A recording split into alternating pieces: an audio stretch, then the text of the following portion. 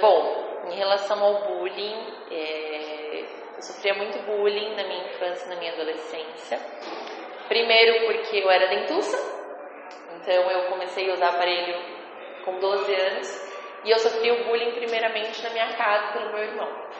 Então era um trauma muito grande, sempre foi um trauma muito grande pra mim na minha vida isso. E aí na época minha mãe não tinha dinheiro pra comprar aparelho e tudo mais, pra poder fazer, porque era muito caro. E aí quando ela conseguiu, ela foi atrás, fez, e eu acabei usando o aparelho tão certinho, mas tão certinho que meu tratamento em menos de um ano já estava tudo no lugar. E sofri bullying também pela questão do meu nariz, né? Que é uma coisa que hoje eu consigo lidar bem, mas na época da escola, quando a gente começa a namorar, isso afetou muito a minha autoestima. Ouvia a zoeira do meu irmão, de amigo na escola, e eu tinha muita vergonha do meu nariz.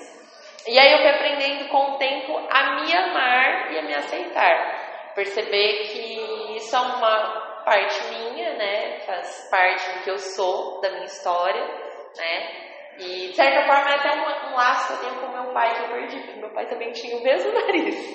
Eu sou de família italiana, então sofri muito, assim, de sofrer bullying na escola, chegar e ficar chorando em casa e não querer contar nada pra ninguém. Acho que até hoje minha mãe não sabe que eu passei por essas coisas, porque eu não conseguia contar, porque eu tinha vergonha, né? E você ouvir alguém te zoando, mexendo com você, acaba atrapalhando muitas questões, né? Tua autoestima, o amor de você por você mesma.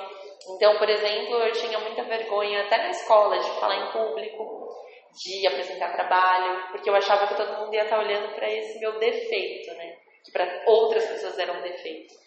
E eu fui aprendendo a lidar com isso, a me aceitar. Tanto que hoje eu não quero fazer cirurgia, eu acho que é meu, é único, mostra que eu sou única. E em relação a praticar o bullying, a gente acaba praticando, porque quando você é novo, você acha que tudo é festa, que você não vai machucar o outro. Mas muitas vezes, quando eu falava as coisas, eu lembrava do que eu tinha passado. E eu falava, não, eu tenho que maneirar. Porque se pra mim eu sofri, imagine o outro que tá ouvindo isso. A gente acha que é uma brincadeira, mas a gente não sabe como que isso chega na cabeça do outro. Como eu falei, as brincadeiras que eu sofri, pra mim, tinham uma dimensão muito maior, talvez, do que eram, né? Eu, às vezes, achava até que eu não era aceita pelos outros.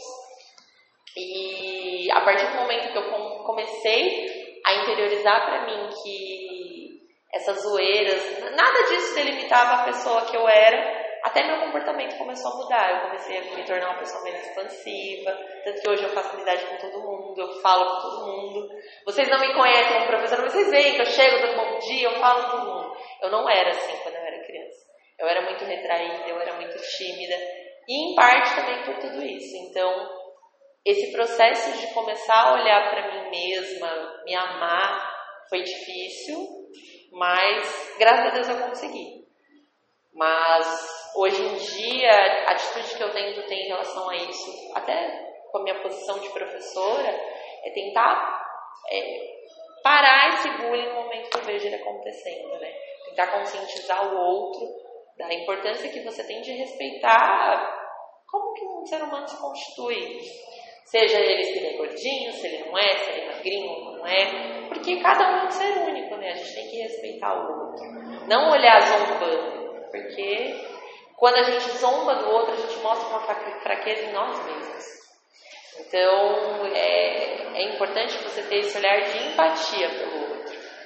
Você se colocar no lugar do outro. Eu não gostaria de ouvir isso pra mim, então eu não posso falar pro outro.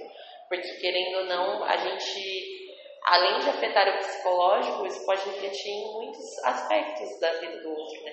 Eu mesmo consegui levar isso de uma forma bacana. Tanto que, na época que eu ainda não levava isso de forma legal, eu brigava, as pessoas arranjavam confusão na escola, nossa! E hoje eu vejo que não era necessário, né? Poderia ter sido tudo conversado e ser visto de uma outra forma. Mas eu acredito que o bullying é isso, é uma fraqueza que você tem em você mesmo, às vezes uma coisa que você não gosta em você, mas para que você não olhe para aquilo, você zoa o outro.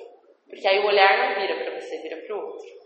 Então, a gente tem que discutir, a iniciativa de vocês é maravilhosa, porque a gente sabe e vê hoje em dia o quanto o bullying reflete em diversas, né, ações, como suicídio. A gente vê pelos meninos que mataram todo mundo na escola. Então, é um assunto que a gente precisa olhar com mais profundidade, não pode realmente deixar ali debaixo do tapete. A gente precisa olhar para isso com a importância que tem, né? Porque é muito importante que a gente saiba respeitar o outro como ser humano, né? Na sua singularidade, né? Cada um tem a sua personalidade, cada um tem a sua estrutura corporal, tem o seu jeito. Então, quando a gente fala de bullying, não é só questões físicas, né? A gente vê, por exemplo, questões sexuais, quem é gay, que muitas vezes sofre bullying pelo jeito que se expressa. Então, são brincadeiras ofensivas que refletem uma vida inteira. Então, a gente precisa olhar com muito mais profundidade para isso. Acho que é isso.